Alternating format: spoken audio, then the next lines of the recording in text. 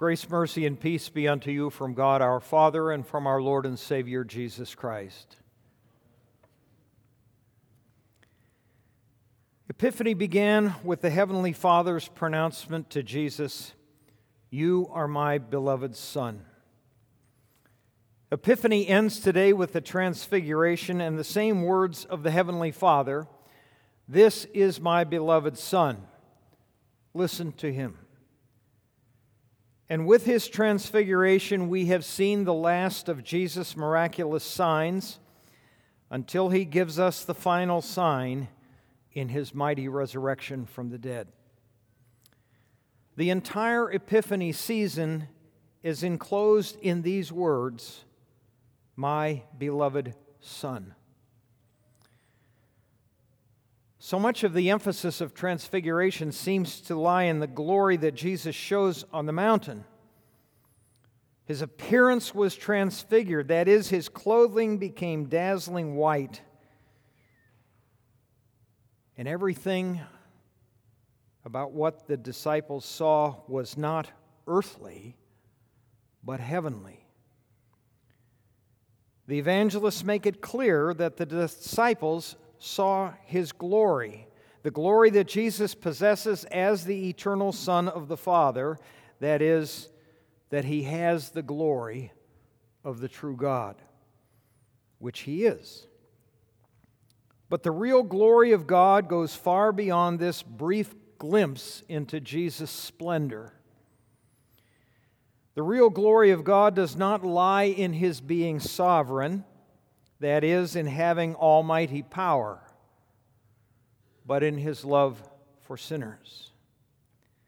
Many Christians like to emphasize God's almighty power when they say, "He's such a great God, He's all-powerful." Yes, He is. But making a statement like that doesn't really separate one from the militant Muslim who shouts God is great as he kills as many people as possible in his murderous rage. The greatness of God does not consist in awesome displays of power. It consists in his love. That is really what Transfiguration demonstrates to us, because Transfiguration is the bridge between our Lord's baptism and his passion, suffering, and death. It's right here in Luke's account. "And behold, two men were talking with him, Moses and Elijah, who appeared in glory and spoke of his departure, which he was about to accomplish at Jerusalem." His departure is the way it's translated from the Greek word exodus. That word brings up the image of God's great saving act in the Old Testament, the liberation of Israel from slavery in Egypt. That Old Testament exodus prefigures what Jesus is going to do at Jerusalem. Jesus is going to liberate the world from the bondage of sin, death, and hell. He is fulfilling the Scriptures. Christians have always seen baptism in that first Exodus. So Paul alludes to this in 1 Corinthians. "For I do not want you to be unaware, brothers, that our fathers were all under the cloud and all passed through the sea, and all were baptized into Moses in the cloud and in the sea." One of our great Easter hymns begins this way, "Come, you faithful, raise the strain of triumphant gladness. God has brought his Israel into joy from sadness. Loosed from Pharaoh's bitter yoke, Jacob's sons and daughters, led them with unmoistened foot through the Red Sea waters." In that first Exodus, there was water and death, the death of the Egyptians who were drowned in the Red Sea, the enemies of God's people.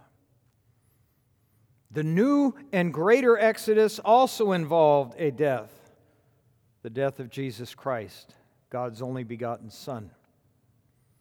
And those who have been baptized into Christ Jesus, Paul reminds us, are baptized into his death and his resurrection. The Transfiguration is not merely a glorious conclusion to the Christmas and Epiphany season, but it is the proper entrance into Lent and ultimately to Easter. The whole gospel is held together by this theme, my beloved Son, my beloved children. What happened to Jesus benefits you eternally. You and I would rather not deal with sin and its collateral damage. We'd like to go straight to the end and bask in the glory of God.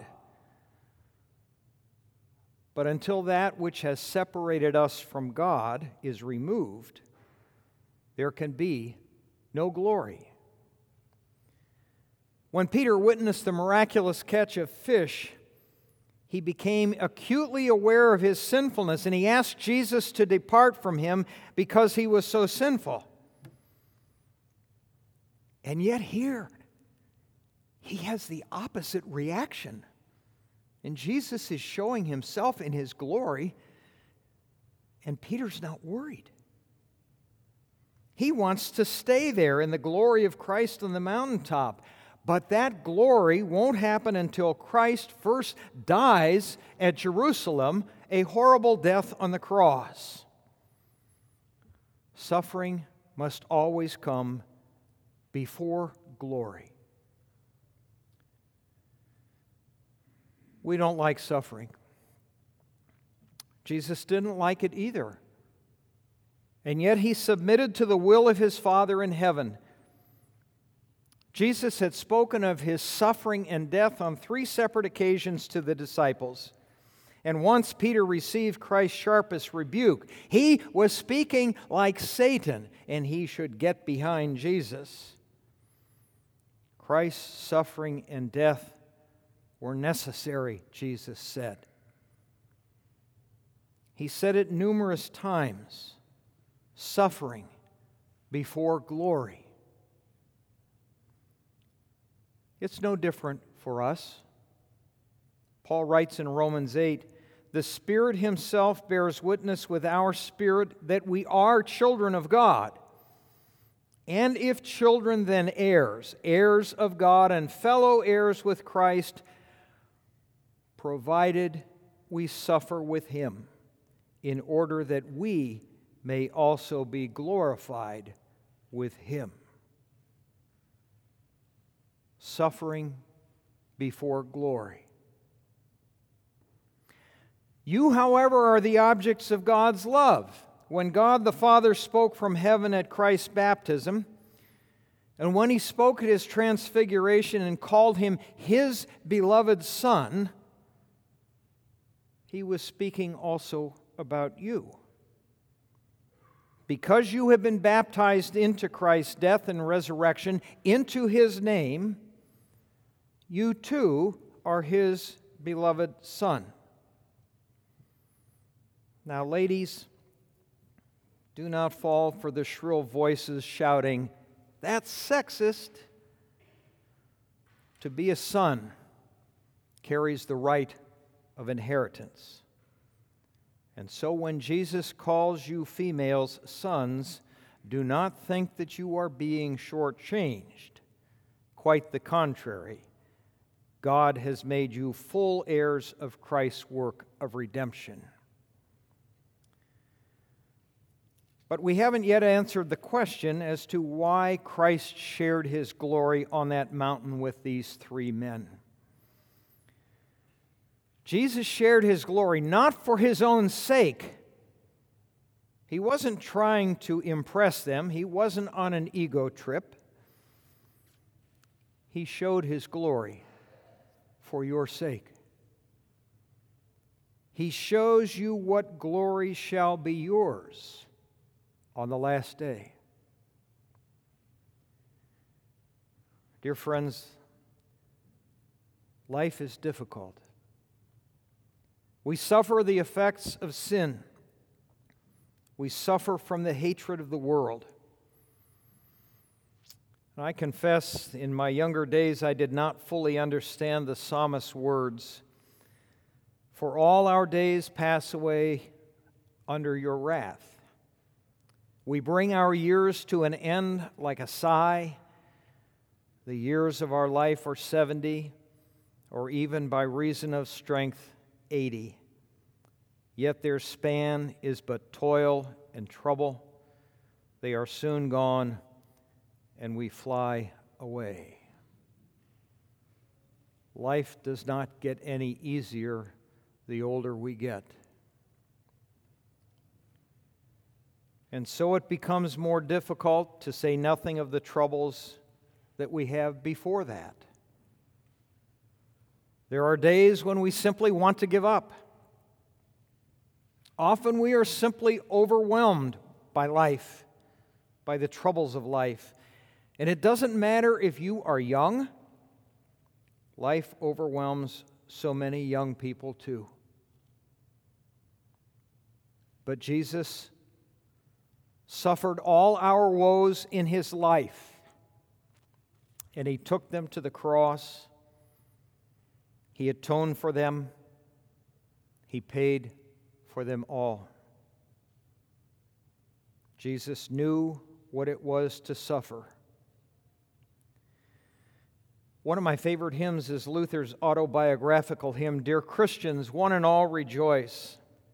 And one stanza stands out in times of suffering. God said to His beloved Son, "It's time to have compassion. Then go, bright jewel of my crown, and bring to all salvation. From sin and sorrow set them free. Slay bitter death for them, that they may live with you forever." Sorrow and trouble before glory. So this great vision sustains us as we come down from the mountaintop to this valley of sorrows in which we live. That is often the life that we have on earth. You are God's beloved child. The disciple is not above his master, and so we will suffer, but these sufferings cannot be held in balance with the glory that shall be revealed in us, Paul writes. They do not compare, they do not compute, they do not add up, they are not in balance. The weight of glory is overwhelming. But even in our troubles, the Father does not abandon His children, but He helps us. He nourishes us with word and sacrament. And He gives us this vision of glory that shall one day be ours, this radiant, dazzling glory that is His, which He will share with us. And faithful hearts are raised on high by this great vision's mystery, for which in joyful strains we raise the voice of prayer, the hymn of praise. O Father, with the eternal Son and Holy Spirit ever one, we pray Thee, bring us by Thy grace to see Thy glory face to face.